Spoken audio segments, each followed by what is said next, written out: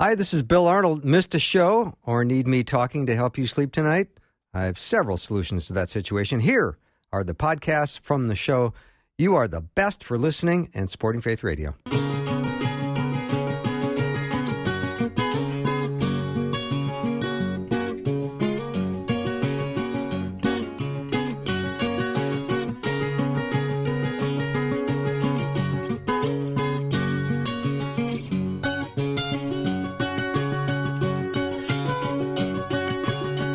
And a warm welcome to Afternoons with me. I'm Bill Arnold. I've got a great show today. I'm so excited to have J.Warner Wallace back on. He is nice enough to come on and chat about his new book, Person of Interest, Why Jesus Still Matters in a World That Rejects the Bible. The book doesn't come out until September 21st. I think it's already the number one new release in Christian church history, so that's exciting. And it's just like Jim, because nobody does what Jim does. And that's why it's so interesting. And I read what I could read on Amazon. I read the first chapter, and I was riveted, as you will be. So glad to be having Jim back on the show. As you know, he is a cold case homicide detective. He's a popular national speaker and best-selling author. And he is a senior fellow at the Colson Center for Christian Worldview, and he's also an adjunct professor of apologetics at Biola. Jim, welcome back to the show.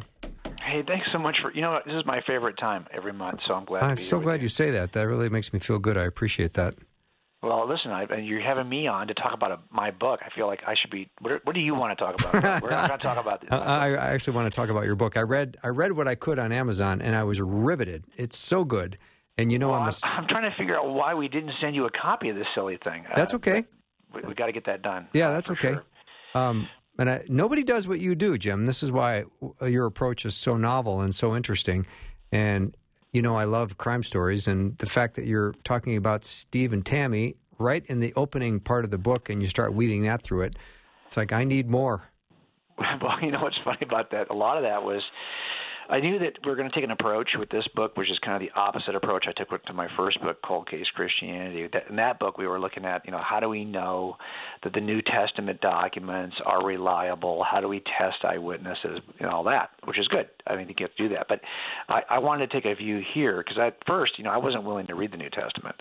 You would have had to make the case for me without the New Testament, because I just felt like everyone's got a holy book, some holy book they want you to read. And I'm just not interested in your holy book, thanks so much. But this pastor described Jesus as super smart and the smartest man who ever lived. And I thought, well, I'm okay with fortune cookie Jesus. I'm more than willing to buy a Bible to see what the red letters say. So, but that's all I was willing to do. But it turns out you could make a case for Jesus without referencing the New Testament at all. You can make a case for his historicity. You can make a case for his deity without ever referencing the New Testament. And that's what we're doing in this book. And the reason why I'm taking that approach is because that's really, I think about halfway through writing it, I realized, this is really more of a book. It's not so much a book about is Jesus Jesus. It's really a book about why does Jesus still matter? Like, why would you care about Jesus? Well, it turns out that almost everything that I, as an atheist, loved the most, that I was an architect before I was a police officer, and so I was in the arts, and so it would have been literature, the visual arts, music, education, science. I think most atheists are in love with those elements of culture, but it turns out that all those elements of culture are entirely dependent upon Jesus and his followers. If you love music, the kind of music you love today, well, you can probably thank Jesus and his followers for it, because so much of the instruments that are available to us, so much of what we know about harmonies and major scales and minor scales and being able to write this music in a musical notation, this is all innovative stuff that came from Christ's followers, and they were initiated by a worldview that elevated music the way that the Jewish worldview elevated music as a form of worship. And let's face it, even if you're not somebody who believes in God, if you're singing songs, you're singing about the stuff that you worship, the stuff that's of utmost importance to you. And that really is born out of our Christian worldview. And Jim, your approach with Person of Interest is you've got so many dimensions to it, because as a cold case detective, of course, in a previous career you did that, but also as a person who is in the arts. So you've got a number of illustrations in the book. I think, what's the total number of illustrations you did for this book?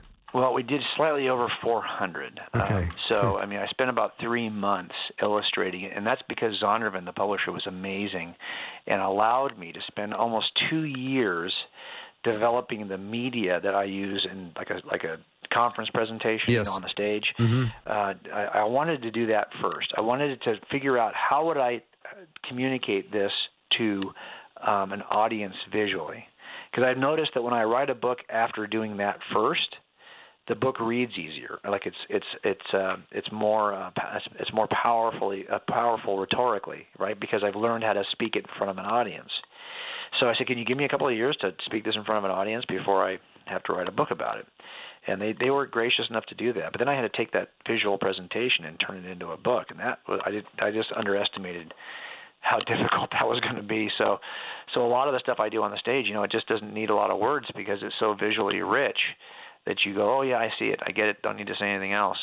But now I got to write a book, so we had to figure out how to make the book. It's more it's kind of like a half graphic novel, half book. It gets even more heavily. I think there's a single page in which, if there's not a list on the page that has some graphic element, some image, some header, something that's graphic, and that was really I wanted to do that from the beginning. Mm-hmm. J.Warner Wallace is my guest, and his book is called Person of Interest. And Jim, in the first chapter, you've got the fuse and the fallout, and the illustration you give is really lovely because it paints a picture in my mind. And I referred already to Steve and Tammy. Maybe you could just tell the audience a little bit about that as you thread that through the first chapter.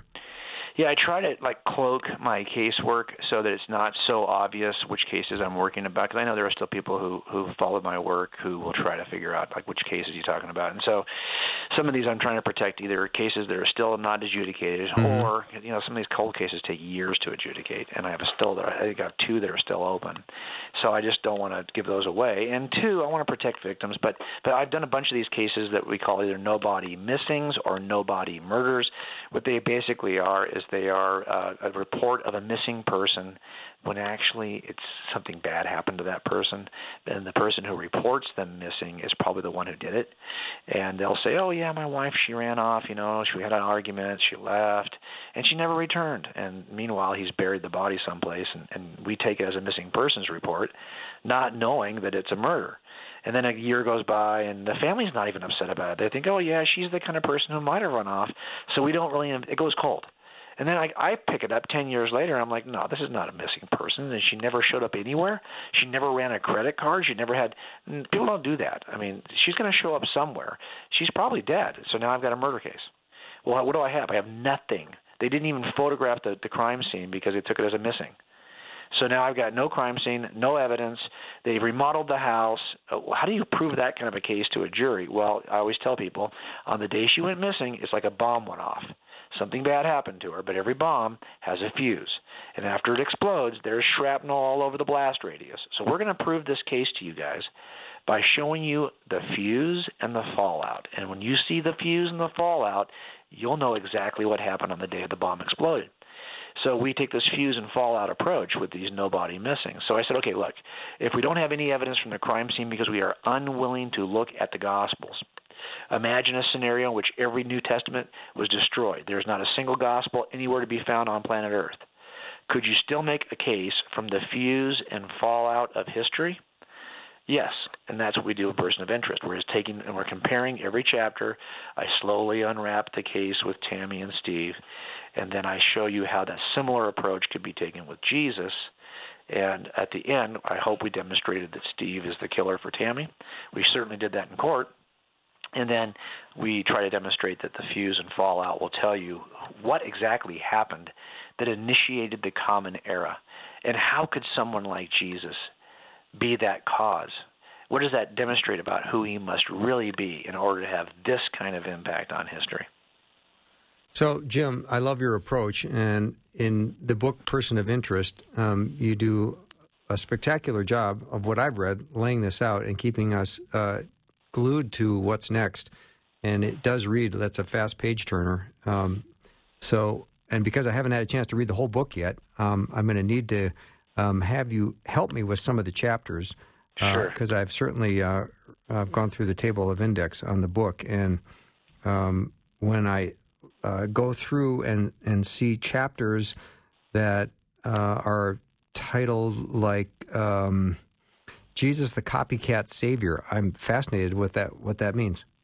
Well, so how many times have you heard somebody say, and maybe it is not as prevalent in the people that you talk to as it is to the young people that I'm working with, because so much cinema has been done about this. There was a movie several years ago when I was a youth pastor that came out called The God Who Wasn't There, and another movie called Zeitgeist, in which basically the filmmakers are arguing that Jesus never really lived. He's just another dying and rising Savior. He's a copycat of all kinds of mythologies that preceded him, that either borrow, have some similarity to Jesus.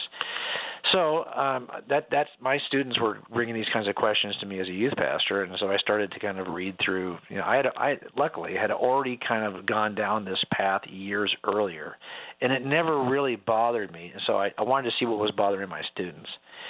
So I just kind of pulled out my old. I had mythology books when I was in college. I don't know if you've ever read mythologies, but I was always fascinated by that kind of stuff. And so I reread through the mythologies, and as I read through them, as a new investigator of Scripture, I realized that, man, they have a lot of commonalities. If you read through I'm talking about all over the world. If you're in South America, or if you're in Persia, or if you're in Egypt, or if you're in Greece, you'll see that a lot of these mythologies have similarities. And so what I did in the book was I identified 15 of the most common similarities that you see repeated over and over again in ancient mythologies. Now, no ancient myth will have more than maybe 6 to 10 of these, but these are the most common. And I'm not going to go through all this with you today. You have to kind of see the books for this. But my whole point is that people will look at that and say, well, yeah, I see some of these in Jesus too. So this is where this claim comes from. Jesus is a copycat Savior. But it turns out that spiritual fuse of antiquity, and if you were to list all of the deities in the time in which they appear on the historical line, the time in which they appear on the fuse, you can see that they all burn up to the appearance of Jesus. And these are the common expectations. None of these characteristics are really all that similar. So you might say, this deity appears supernaturally. Pops out of the side of a mountain, or just pops into existence, or like our story from Jesus, he is born of a virgin. So you get these different supernatural appearances of your deity. Well, why would you be surprised that people, when they think about the existence of God, and if they imagine that there is a God, would imagine that God would probably appear in a supernatural way? Like, duh. This would be like a common thing I would expect people. Oh, your deity can work miracles. Well, duh. This is a common expectation of people, right? So, I mean, I don't even know why some of these are all that impressive. But they are the common expectations of ancient peoples. They're actually the common expectation of current modern people also. And it turns out that of all these 15 attributes, none has more than, say, 10, until you get to Jesus of Nazareth, and he possesses all 15. And the reason why I think that's the case is that God meets our expectations. You see this on Mars Hill, right? Mm-hmm. That Paul says, hey, you guys you worship a lot of gods. You even got a monument here to the unknown God.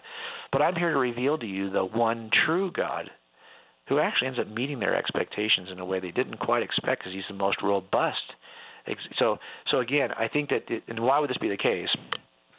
Look, I think that if you want the expector to respond well, you want to meet the expector's expectations. And this is what God does when he appears in the form of Jesus. Take a little break. J.Warner Wallace is my guest. His book is Person of Interest, Why Jesus Still Matters in a World That Rejects the Bible. The book is out September 21st, and 2 words, pre-order. You can do that right now at Amazon.com. We'll take a little break. Be right back with Jim in a minute.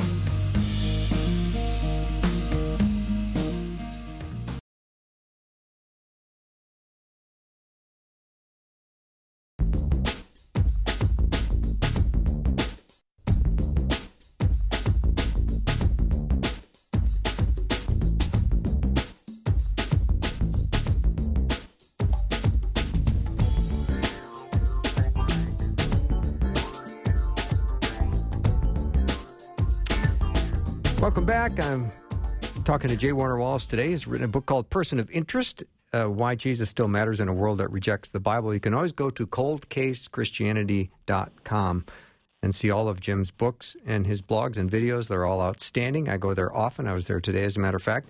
coldcasechristianity.com. Person of Interest is his new book, comes out September 21st. And you can pre-order it right now. And right now it's already the number 1 and number 4 book on the pre-order list. That's very impressive. I don't know how you get to be number 1 and number 4 at the same time. I think one is the audio version or the Kindle version, or it pops up in different categories. Yeah, but a lot of this too, Bill, is I always put it this way: like, nobody writes a book they want no one to read. Okay, true. But the truth is, it's hard. Like, I want to be as invisible as possible on books because I feel like that's why I'm an author. I discovered something about Jesus in researching this book years ago that I've been trying to talk about ever since I got saved. I've talked about it in Cold Case Christianity. I've talked about it here. I mean, I'm not kidding when I tell you that this was like, I just want people to see it.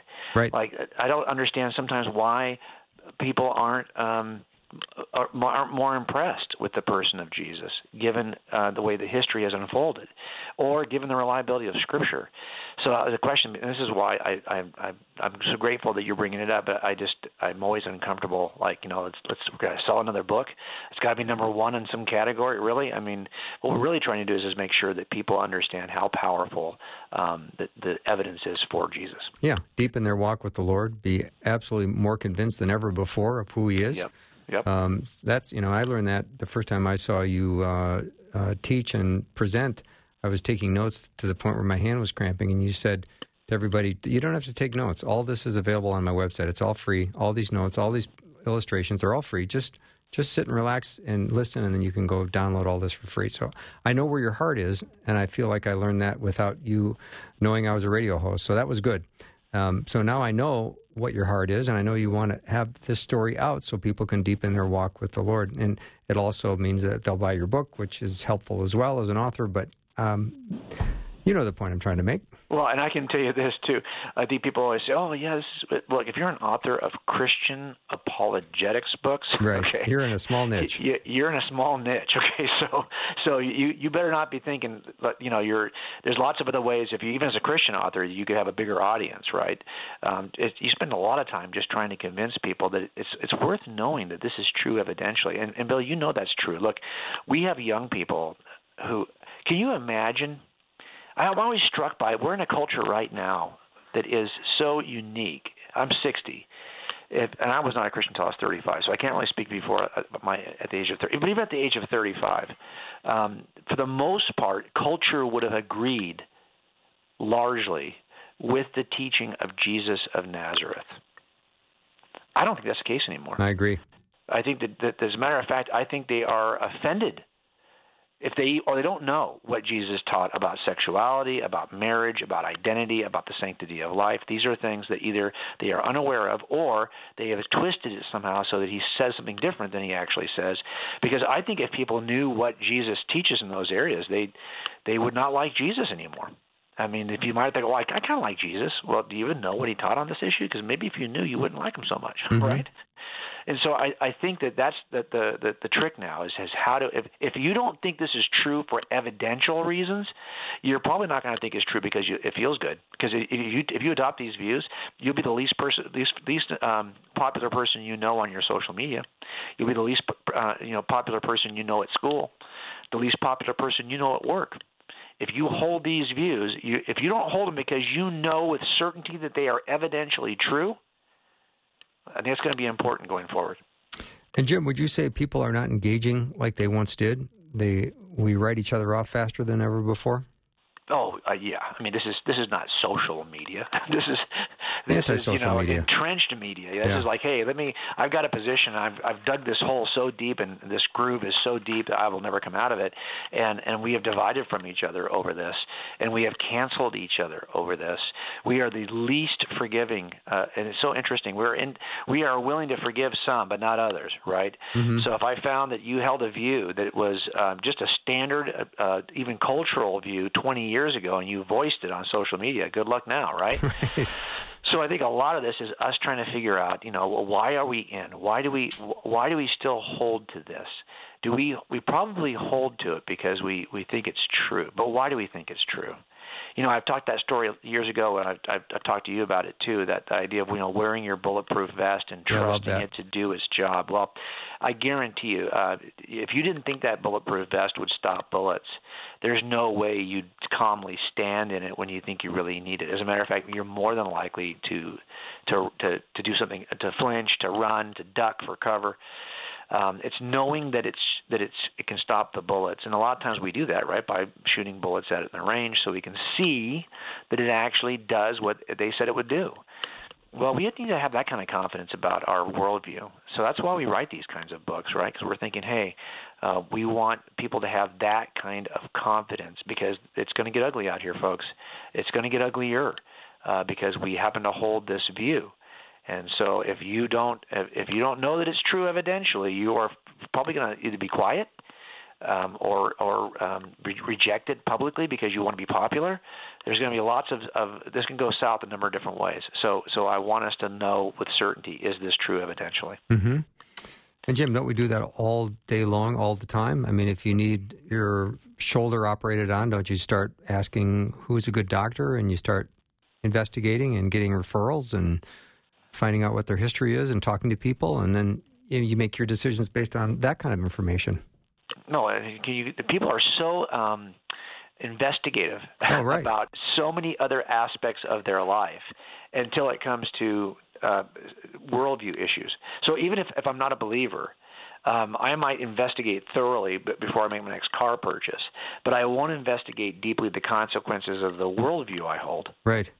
Right? And that's why I thought, I was about halfway through writing this next book when it dawned on me that I'm not writing a book that proves the case for Jesus. At least that's not all it does. I'm writing about, why does this guy still matter? Why does this little prophet or this little wise sage from a small, insignificant part of the Roman Empire, who was basically born in the middle of nowhere, some small little town, and raised in another dumpy little small town that nobody cared about, and never traveled more than a couple 100 miles, and never had any advantage of his family didn't have any money.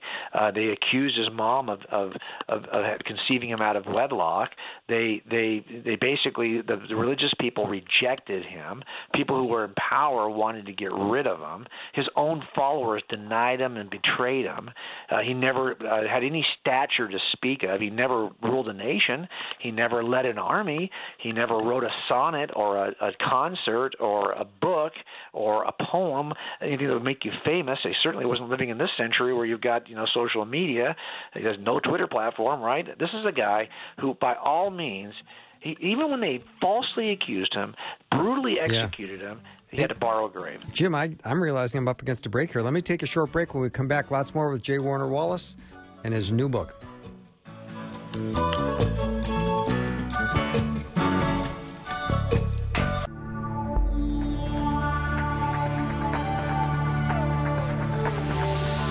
It's the afternoon show with Bill Arnold. Prime time, drive time. Let's get it started. Jump in your car. Yeah. What's for dinner? Hey. It's the afternoon show with Bill Arnold. We're getting to spend the hour with J.Warner Wallace. He's written a new book called Person of Interest, Why Jesus Still Matters in a World That Rejects the Bible. Jim, I got so carried away in our last segment, I completely lost track of time, and I was up against a break. I didn't even see it coming. That does not happen to me very often. Maybe that's the first time it's ever happened. Well, maybe I guess I should credit myself, or I would be in such a great distractor. A couple of questions came in over the break, and one is, who is your intended audience? Skeptics, non-Christians, Christians? Well, this is always the case, right, with apologetics books, right? When you write a book that, and I don't really consider this to be an apologetics book so much as it's just a Jesus book. So I think this is the kind of book that when you read it as a Christian, I guarantee you that you're going to go, oh, wow, I never thought of that before.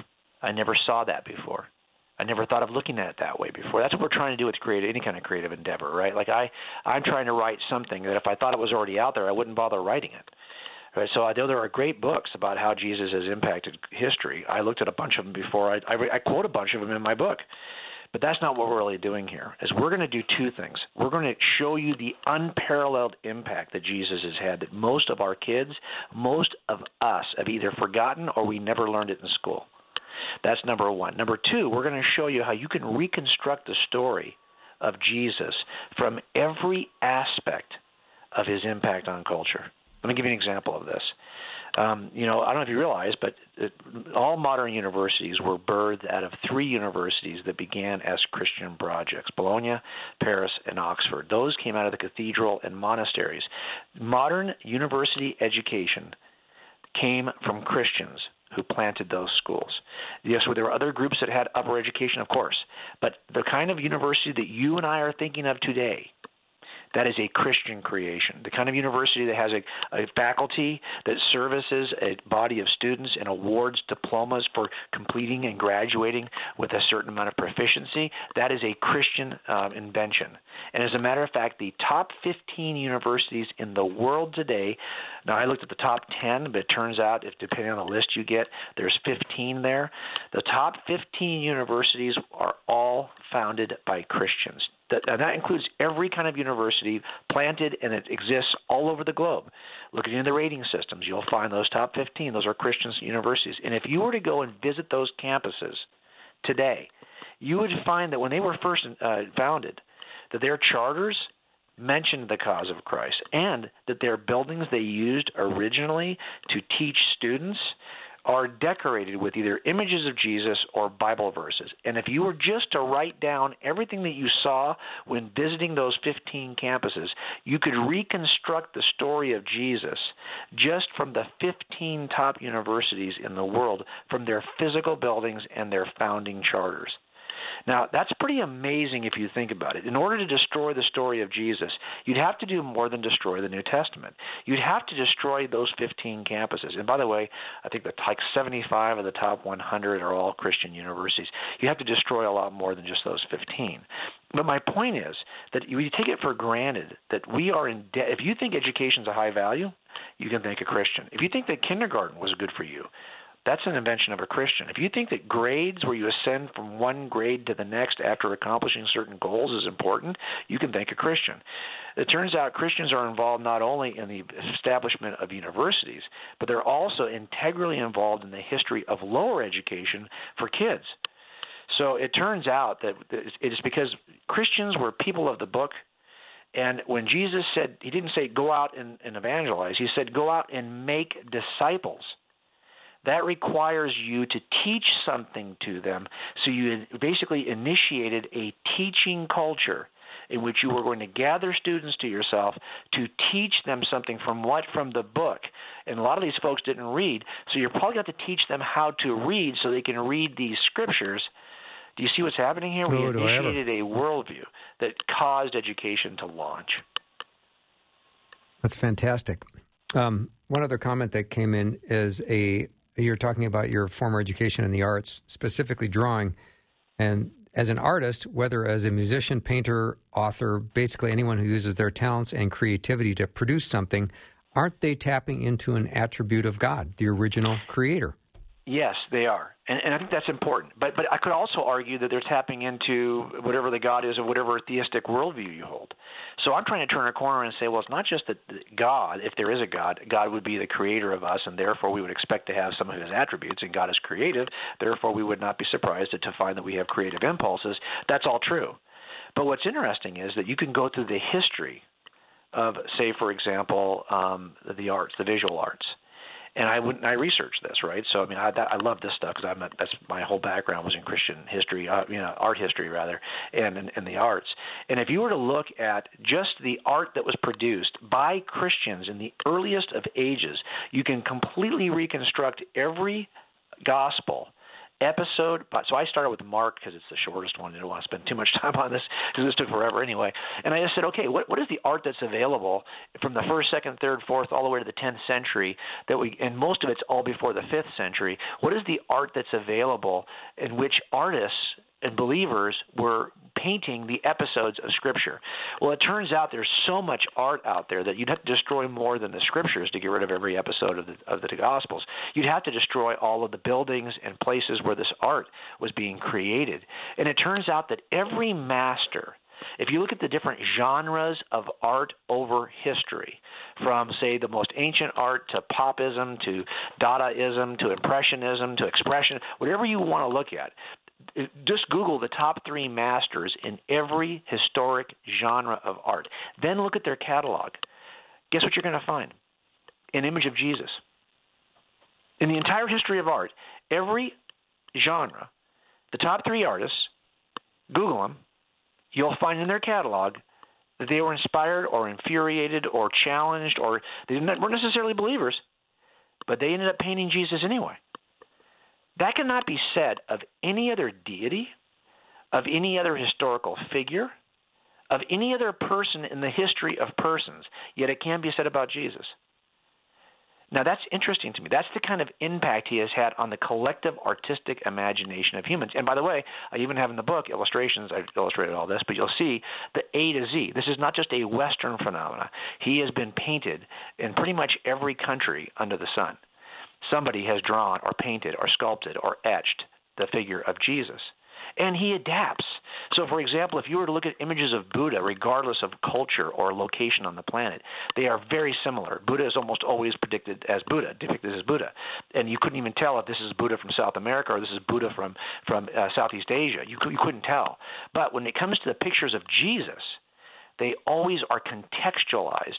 So they'll look at very different, for example, in Africa than they will in South America or in Asia. People typically paint Jesus in their own ethnic nationality because he's adaptable that way. He came for all of us. And so what's interesting about Jesus is he inspires creativity because people adapt the story. You don't have to become a 5th century Muslim, for example, or a 6th century Muslim, I should say, in order to be a true Muslim, right? Well, you have to be a 1st century Christian in order to be a true Christian. He adapts to whatever culture you're in. So you see him in every historic genre, painted very differently, sculpted very differently. People adapt Jesus to their own environment because he came for all of us. This is so interesting, Jim. I appreciate the work you've done on this. I mean, your point's so well taken. We are much richer knowing all of this about our Lord and Savior. Well, it's his impact is so universal, and that's why I say when I started talking before the break, how do you explain that from who he was? Look, if he's just the guy who's a sage, he should not have had this impact. Look at everybody else who existed in the 1st century at the beginning of the Common Era. None of those people impacted. None of them collectively, they could not have changed our calendars. Yet this dude, this nobody changes our calendar. Why? Now, if he happens to be the God of the universe that created all of us, then you would expect him to have that kind of impact on history. And that's why I think there's an aspect of this that actually argues for the deity of Christ. J.Warner Wallace is my guest. His book is called Person of Interest, Why Jesus Still Matters in a World That Rejects the Bible. This book is out September 21st. You can pre-order it right now at Amazon.com. Jim, in the book you talk about, in the fullness of time, Jesus arrives. Would you talk about that chapter? Yeah, that to me, and I remember doing this with Susie years ago, and I had just a couple of elements of these fuses that I showed Susie, and we were like blown away with it. That now I've done much more research on this for this book to be able to cite the authorities here. But what I looked at was 3 aspects of history that lead up to Jesus. Look, when you have a suspect case and you think, well, how do I demonstrate that this is the guy who did this? A lot of what I do is I show that there were certain conditions that had to be met before this kind of murder could take place, and there were certain deadlines that were in place that caused him to have to act before a certain point in time. And that produces what I call a red zone. When all the conditions have been met, yet I'm still ahead of the deadline. Now I've got this window of opportunity in which I need to commit the crime because I've got everything I need, but I've got to act before this deadline, okay? And each red zone is going to be dependent on the kind of suspect you have. And when you find a suspect whose red zone just happens to be right at the time of the murder, you probably have the right suspect. So it turns out the same thing can happen with Jesus. I looked at all of the preconditions that were needed to be met before Jesus comes. And what I mean by that is that, look, if all of these mythologies, for example, if all of them, you wanted all of these people groups to still be actively worshiping the most number of gods reflecting their expectations, so that when you arrive as God, you meet the expectations of the largest number of people groups who are worshiping what they think is God, well, then there's a certain red zone in history in which all of these mythologies are being worshipped at the most by the most number of people. And so that presents a large red zone that you could appear any time in there and you would meet their expectations. Then you overlap on that what was happening in the Roman Empire. Like, when would all the roads be in place, the postal service be in place, we'd have the language, we'd have the alphabet, we'd have the writing systems, so that when the message does arrive, it can travel. Right? If you don't have the roads to travel, Paul can't walk on those roads to travel with the message of Jesus. And it turns out that that red zone overlapped on the mythology red zone. Well, now everything's in place and ready to go in a shorter red zone. Then the last thing I overlap is the prophecies of the Old Testament, saying that the Messiah is going to come between the command to reconstruct Jerusalem in Daniel 7, or not in the book of Daniel, it's a number of chapters, all the way to the destruction of the temple, which is around 70 A.D. Well, now it turns out if you overlap all three of those red zones, the red zone runs from about 29 B.C., the beginning of the Pax Romana, to about 70 A.D., the destruction of the temple. About 100 years. And where does history break? It breaks right there in the middle. And who is standing in the middle of that? Smack dab in the middle. 30 years in and 30 years from the end is Jesus of Nazareth. So that he fits the red zone. And I think when you, now look, I can say all this on the radio, but until you see it illustrated, and once you see it, I think you'll go, wow.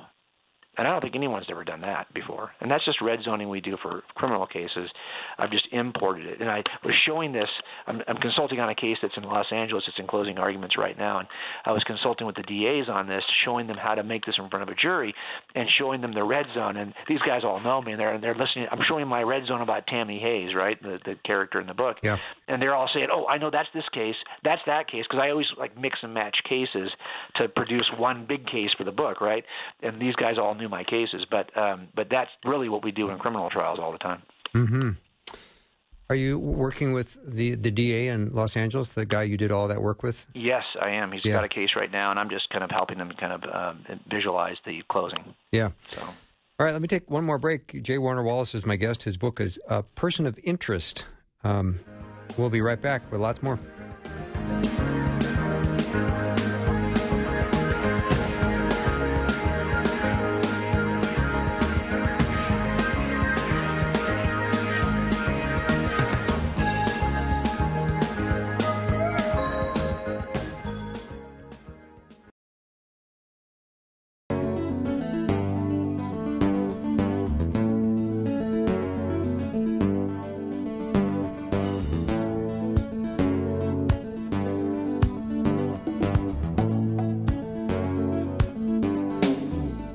I'm back with J.Warner Wallace. We're talking about his new book called Person of Interest, Why Jesus Still Matters in a World That Rejects the Bible.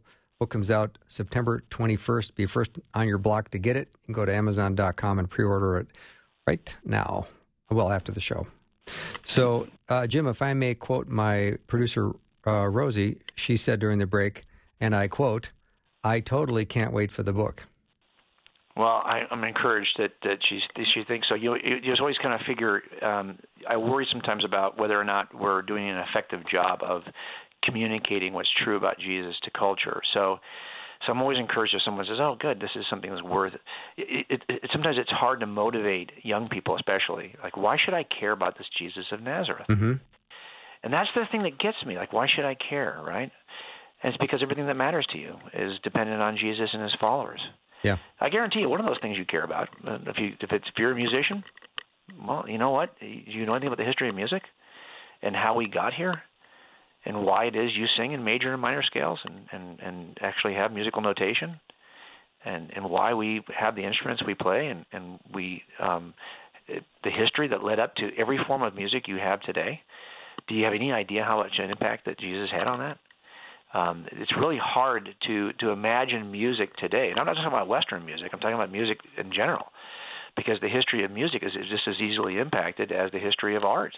You know, I actually did this, Bill. I went back and I looked at all of the top 100 pop stars globally, and every genre, not just pop, like the top. And there's a bunch of these lists out there. Billboard's got a list, Rolling Stone's got a list, IMDb's got a list. So these are the big artists globally that sell the most albums, and it ends up being about 150 over the last 100 years that people would say, and they're every genre. And so I took those 150 artists and I just started searching their catalogs, and all but 2 have sung a song about Jesus of Nazareth. And a lot of them are really derogatory. I think Frank Zappa's my favorite. He's got a song I think it's called "Jesus Thinks You're a Jerk." That's the name of the song, and it's not like it's a pejorative kind of. But again, it's that he's infuriated, inspired, in some ways triggered people to write about him, to sing about him. Do you realize you could reconstruct the story of Jesus just from the first 300 years of hymns sung by the church? I've collected those. I've got a list of those in the book. Those hymns, if you go back and read them, you can completely reconstruct the story of Jesus from the Gospels and the rich theology that was born out of that. So, I mean, there's just you'd have to destroy so much more than the Gospels. The history of music, the history of education, the history of literature, the history of visual arts, the history of science. Do you realize the most robust descriptions of Jesus come from the leading scientists in the history of science? As a matter of fact, the science fathers, the fathers of the major scientific disciplines, they are vastly disproportionately Christian. And if you listen to what they say about Jesus, you get the most robust reconstruction of the Jesus story, not from the church fathers. You get them from the science fathers. And I'm talking about science fathers all the way from the beginning, all the way to the founders of quantum mechanics and computer sciences and engineering and things that you think, well, we're talking about up to the Nobel Science Prize has been won by more Christians than any other group. We have dominated the sciences, and even today, we have to make a choice. We can continue to dominate the sciences, or we can just decide that, for whatever reason, we don't trust the sciences and we're not going to be involved anymore. But that would be a mistake, I think, because the sciences as you know them today, where we are scientifically today, is deeply indebted to Jesus and his followers. So, Jim, chapter 10, Jesus, the one and only. I'd love for you to talk about that. Well, I mean, let's face it, it's not just all those areas I talked about that I respected as an atheist. There's one area I didn't talk about, which is theistic worldviews, world religions. It turns out that the world religions that are active today all make room for Jesus in one way or another. There's a place for Jesus in Hinduism. He is seen as one of the wise, enlightened teachers in Buddhism. There's a place for Jesus in Islam, in Ahmadiyya Islam. There's a place in New Age spirituality for Jesus. People accept Jesus as a wise teacher in these systems. Even those worldviews that existed before Jesus. Remember, Hinduism and Buddhism and Zoroaster, these are all things that existed before Jesus, yet were impacted by Jesus. They started to modify some of their teaching. They started to modify some of their practices once Jesus came on the scene. And I just did a whole chapter in which I talk about how much other non-Christian theistic worldviews have either mentioned, merged, or modified their belief systems in order to incorporate Jesus. All the while, Jesus says, there's no room for you guys over here. And so he is the one and only. And if you didn't have Christianity on the planet, you would know something about Jesus. And I show in the book how much of the Jesus story you can reconstruct from non-Christian systems, theological systems. And a lot of the Jesus story can be reconstructed from other religions. And so if you aren't a Christian in the world today, there's a good chance that some leader or some part of your scripture teaches something about Jesus. And that's really remarkable, given that Jesus does not reciprocate. And so in the end, it may just be that it's because he's the one. If you're interested as a spiritual seeker, you should start with Jesus, because it turns out he's pretty much everywhere else anyway. So might as well start with him. So, Jim, if you read Person of Interest, you're going to realize quickly the enormous footprint that we might not have ever paid attention to. Yeah, I think this is the sad reality of it, is that most of us, myself included, before I started doing this work many years ago, just was not aware. I wasn't taught this growing up. I mean, I was in public schools, so maybe that's why. Mm-hmm. But I had no idea about any of this growing up, that any of this was true. I'll bet most Christians don't know anything of our own history, any reason why this is, in fact, the most important person of interest who ever lived. So what I'm trying to do basically is two things, right? Let's at least get some sense of the impact that Jesus has had. Let's make it as visual as possible, so it's more like a graphic novel than it is like a history book. It reads really fast, and it is also going to unwrap a murder mystery chapter by chapter as you unwrap the mystery of Jesus. Yeah, and do we find out the results of the cold case murder with Tammy and Steve? Yes, but you won't be surprised, I think, Bill, to find out. No, I don't think I will be, but yes. Yeah. I'm not going to usually probably put in a case that I lost miserably. Well, I would imagine you're not, but right. 2 weeks after Tammy disappears, Steve's new girlfriend moves into the house. Yeah, that kind of stuff is in the fallout, right? Like you start destroying your wife's property before you even know if she's going to come back. That's probably a tip-off. Yeah. So talk about, in the remaining time, we got a couple of minutes left, Jim, just Jesus, who is the person of interest, but you might say he's the unlikeliest of suspects. Yeah, he really is. So here's what I would say. Jesus still matters. And he still matters because everything that you care about in the visual arts is dependent on Jesus in the history of arts. No one has been written about in literature more than Jesus of Nazareth.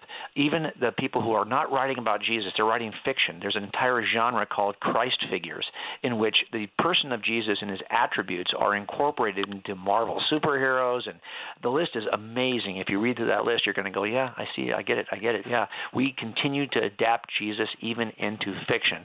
More screenplays have been written about Jesus throughout the entire, even some of the first films ever made were about the Jesus story. That one movie, the Jesus film, has been seen by, it still holds the record for most languages translated and most viewings. No one has seen any film more than they have seen the Jesus film. Jesus has an impact on literature, on art, on music, on education, and on science. And he matters not because he's had this impact. Those things matter because of Jesus. It's the opposite, right? It's that they demonstrate that there's something about Jesus that is supernaturally important, supernaturally impactful, that a man of this stature should not have been the calendar changer, the figure, the one cause that inaugurated the common era. That should not have been Jesus of Nazareth. But that unlikely candidate, and I've made a list of all the other first-century figures, all the other world leaders, all the other deities or spiritual leaders, even all the other people who claim to be the Jewish Messiah. I'm not even sure you're aware of this, but there's a bunch of those. None of them had this kind of impact, the kind of impact that Jesus had. And that's because he is the person of interest. He is humanity's person of interest, and that's why he ought to be of interest to us. He ought to be of interest to young people. He ought to be of interest to all of us who think we value these other things that are entirely derivative. They are dependent. They stand on the shoulders of Jesus and his followers. It's time for us to realize that. Yeah. Absolutely fascinating. When you said you have 400 illustrations, how many of those got into the book? Well, all of them got, and they were very gracious. They let me do the entire interior layout, and I just presented the layout to them, and they accepted it. So you get this little tiny, tiny credit on the publishing page, basically. That's about all you get out of that. But it took me about 3 months to illustrate it. Yeah. But it was just a labor of love. Well, I'm very excited to read it and see the illustrations. So I'm looking forward to getting it myself. September 21st. Jim, thanks so much for doing the show. Always a pleasure. I appreciate you. Thanks so much, Bill. Appreciate it. You bet. J.Warner Wallace has been my guest. His book is called Person of Interest, Why Jesus Still Matters in a World That Rejects the Bible. All right, we're going to take a little break. When we come back, hour 2 is just ahead. We're going to continue our Wednesday at 5 p.m. series. Of course, we're in the Old Testament characters now, and our special guest is Darrell B. Harrison. So Dr. Peter Kapsner and I will be hosting that in just a couple minutes. Be right back.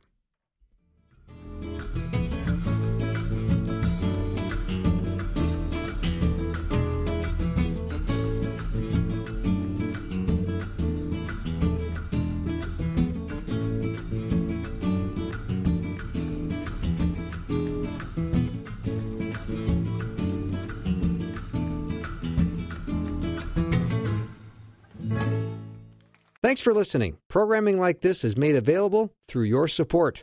Information available at myfaithradio.com.